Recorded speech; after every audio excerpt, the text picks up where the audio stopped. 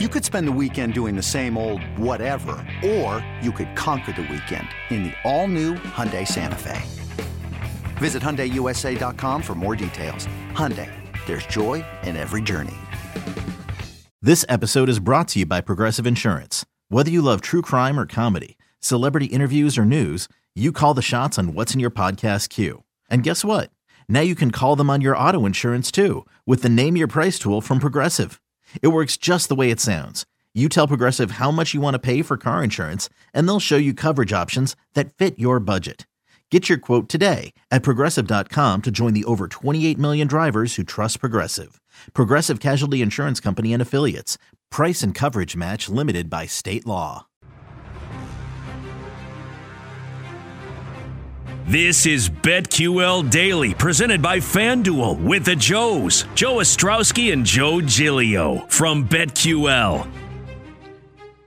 Joe Ostrowski and Nick Ashew with you on the BetQL network. Check out Nick's work, BetQL.com. He's a writer over there, and sometimes he hosts here on the BetQL network. We appreciate him hanging out this hour. About 20 minutes from right now, we'll check in with one of our favorites, weekly contributor here on BetQL Daily, Ed Egros. Get his early thoughts on the Super Bowl, what he's looking at every single day. New markets are popping up. We saw a lot of those fun entertainment props posted yesterday. So we're starting to get into all of that. You know, Nick, we left out the conversation with Vaughn there on the NBA on a little bit of the awards market.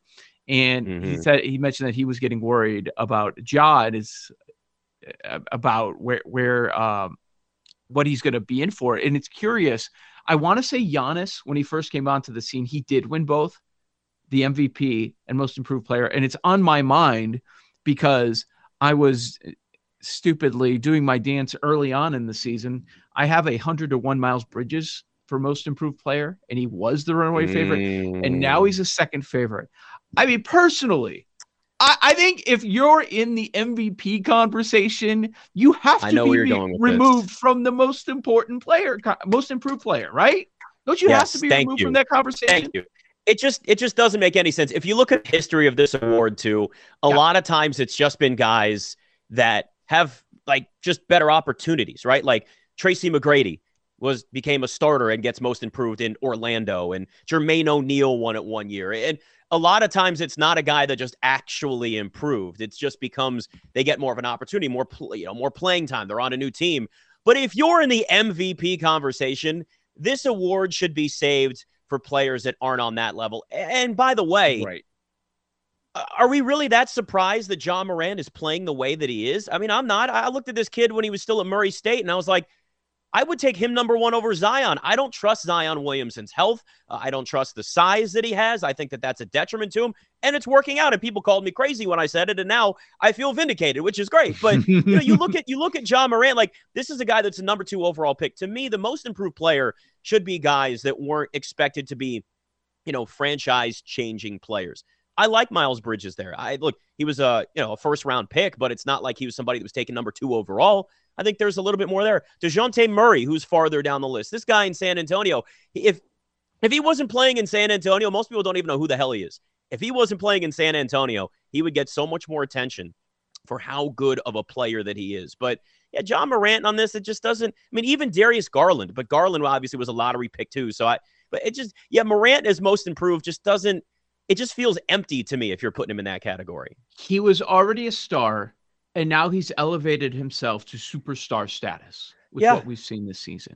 Okay, and I was wrong about Giannis. Giannis has won both awards, but when Giannis was the most improved player, it was when Russell Westbrook won the MVP. So right. I was thinking Giannis because I was looking back at MIP winners and which ones stand out as superstars. And Giannis is up there. You wouldn't put Jimmy Butler, even though he won it one year when he was with the Chicago Bulls. You're out of the conversation. I thought Julius Randle was on the fence last year. And much of the reason that he got that award is because it was just the New York media market. Same thing with Tibbs with the coach of the year. It's tough. It's tough. So you have so many votes in that area that Randle was going to be the play.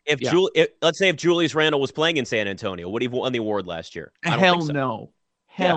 And if DeJounte Murray was having the season he's having this year, but playing for the Knicks, he'd be higher up. I mean, his odds would be, he said, I think 18-1 on FanDuel right now. He'd have much better odds and be looked at as more of a true contender for that award if he was playing in a bigger market. And that still happens in the NBA. We can say what we want about NBA Twitter and you can see every game and blah, blah, blah. No, big markets still matter for these guys in a star-driven league. That was about team success and exceeding the win total by so much. Nobody thought the Knicks were going to be anything. Yeah. And Randall established himself as already having multiple 20-point-per-game seasons. And, okay, Now you're the most improved? Wait, he was already up there. But one of them happened in New Orleans, and nobody was paying attention. And it happens in a season in which his team wins. That's what that was. I would still fight that. He should not have won that award last year. Well, you know how a lot of these awards really are, too. It becomes sort of the next guy up. The MVP is a big one. If you look at the history of the MVP, you don't have guys winning 3 in a row. The last guy to win 3 MVPs in a row was Larry Bird. The last guy to win 3 out of 4 years was Magic Johnson. Michael Jordan only won back-to-back, never 3 in a row. LeBron always back-to-back.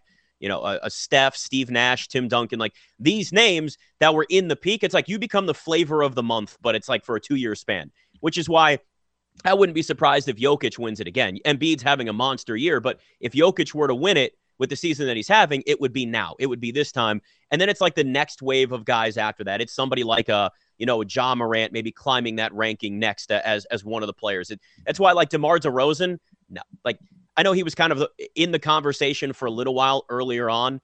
He's not going to win it. He's past that point of being considered for the award. It doesn't truly make sense because, as you know, we could have voted LeBron James or we could have voted Michael Jordan MVP every single year. LeBron hasn't won since 2013. Do you think LeBron James hasn't had one more MVP season since 2013? It just becomes the next guy up for a lot of these things. Nick, before you've got to scoot at the top of the hour here, I do want to get your thoughts on some of the games, maybe even props. Doesn't have to be side or total, just something that's catching your eye tonight. Let's start with Phoenix. So they're doing this again, huh? They're going to go on this ridiculous winning streak now. I guess so. They've won 11 consecutive games, Phoenix has. They're 5.5-point favorites on the road at Atlanta. Last 5 times these two teams have met, it's gone over. We're gonna get Ayton. He was listed as probable to play, so you can expect him to make his return tonight. And Atlanta just keeps covering the number. 7 of the last 8, they have covered the spread. Anything jump out here? To be honest with you, I think I'm going to – so what I try to do with a lot of these is I'm always looking at the hot hand, whether it's props, and the props are just starting to come up now, so I'm kind of just trying to go through them a little bit. But, it's – I'll look at guys over the last 5 or 6 games when I do my props. I have my 3 props every day at BetQL.com in the NBA. And I'm always looking at how a guy's played over the last 5, 6 games. What are those trends? I don't care how they played a month or 2 ago against the team they're playing. It's how are they right now? And a lot of that also works with teams as well. Ride the hot hand. Like Vaughn, last segment, said something very similar, where if a team is hot, you're smart to continue to ride it until, like, eventually it's going to end. It's like for the Warriors for the longest time, the Warriors was hit unders every single time with the Warriors consistently. Then Klay Thompson came back. They weren't playing the same defense. They just weren't the same team. So I just stayed away from them. But there was a good portion of their games where I just kept hitting unders with the Warriors. And right now with the Hawks, the way that they're playing, even with the way Phoenix is playing right now, I'm comfortable with this because Atlanta's also at home to take Atlanta to cover in this game because of just the streak that they've been on. Now, Phoenix could go out and totally end that at this moment, but when you're looking for a safer play, when you're looking for something that at least gives you a little more confidence, always try to ride the hot hand as much as possible and hope that that's not going to be the night where that streak ends. What's funny? Vaughn was talking about revenge angles, and I do believe in them, but the number always matters. That's what we care about. What is the number? Because the books have the same information we do. It's not like we have some angle and they see the bets coming in from some of their sharper players. So here we go again with the Bulls' DeMar DeRozan going against the Toronto Raptors. We just saw this, I believe it was last week, and he cleared it, but the situation is different when you have certain players available. Hey, it's Kaylee Cuoco for Priceline. Ready to go to your happy place for a happy price? Well, why didn't you say so? Just download the Priceline app right now and save up to 60% on hotels. So whether it's Cousin Kevin's Kazoo Concert in Kansas City, go Kevin, or Becky's Bachelorette Bash in Bermuda, you never have to miss a trip ever again. So download the Priceline app today. Your savings are waiting. Go to your happy place for a happy price. Go to your happy price, Priceline. It's 26.5 points for DeMar. Yeah. 26.5. A lot. I mean, last week, I want to say it was 23.5 when they met. So that seems like you are paying a hefty price if you want to buy into that narrative. A lot of the projections say that you should play the under on the points and assists. When I see a number that high, it starts to make me want to go, the other direction with it. And as great a season as DeMar DeRozan's had, the one thing to keep in mind, though, over his last 5 games, I wanted to look it up to make sure, he's averaging 30.8 points a game. So he has played well, and he shot 63% from the field. So when I usually see a total that high, like maybe if it's Joel Embiid, I'm taking the over just because of the way that he's played recently, or even Ja Morant. Morant had, going into last night, I think it was 7 straight 30-point games or 30-plus point games. DeRozan at 30.8 does make you want to at least lean in that direction, lean towards the over. But it's a big number. But that's the one thing you see a lot with these guys that start to have 5 or 6 or 7 games where they're putting up close to 30-point games.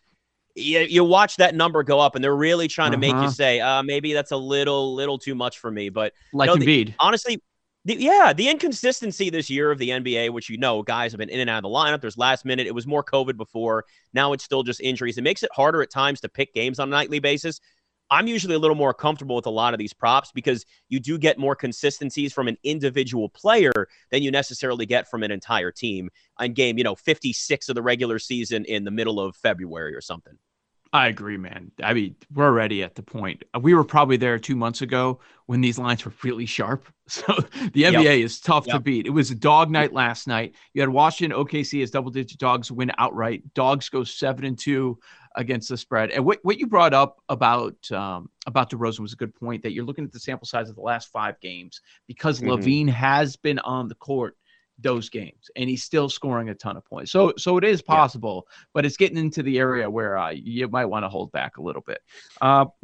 Anything else pop for tonight? We've got Miami, San Antonio, Sacramento, Golden State, Lakers and Clippers, T-Wolves, Pistons. Anything you're eyeing or a player for their numbers? I just saw the Bulls get to plus 3.5 now at Toronto tonight. Chicago's covered 4 of their last 6. That's a very, very tempting Bulls play there for me. Even, hey, look, the money line's plus 148. I'd probably be a little more comfortable because they're on the road, taking them at plus 3.5. But that number's jumped just slightly. Now that hook's added there, I think I'd actually lean toward Chicago at plus 3.5 at Toronto. Yeah, I don't mind that. It's anytime people are starting to sell the Bulls a little bit, okay, they're coming back to the pack a little bit. Then they start to go on this run. What Billy Donovan has done in his first year has been pretty remarkable. And all these guys thrown together, when it went down, there were a lot of people that were down on the DeRozan edition saying it just doesn't fit. Well, they've made it work from the start. It's been impressive. Yeah, it really has. I'm look, I'll be honest. I was in the group of people that thought there was no way that this pace was going to last. And look, this over the NBA season, right? There's ebbs and flows, and teams always have their slumps. The Warriors had it. The Suns even had a little bit of that. But the Bulls have stayed relatively consistent throughout this year, and they're showing that it's more than just that early season fluke we thought it was. Nick, this was a lot of fun. Thanks for hanging out this hour. Yeah, good to be on with you. Glad I could jump on. Where can people find you on Twitter and all your write-ups? At Nick Ashew, my writing's at BetQL.com, and then, of course, Saturdays 10 to noon on the BetQL Network and noon to 2 on CBS Sports Radio as well. Oh, fantastic stuff. So check out Nick. Make sure you follow him on Twitter as well. My name's Joe Ostrowski. Still another hour to go on BetQL Daily. Ed Egros will join me next. We're going to hit up the Super Bowl, some of these numbers that are a-poppin'. This is BetQL Daily, presented by FanDuel Sportsbook.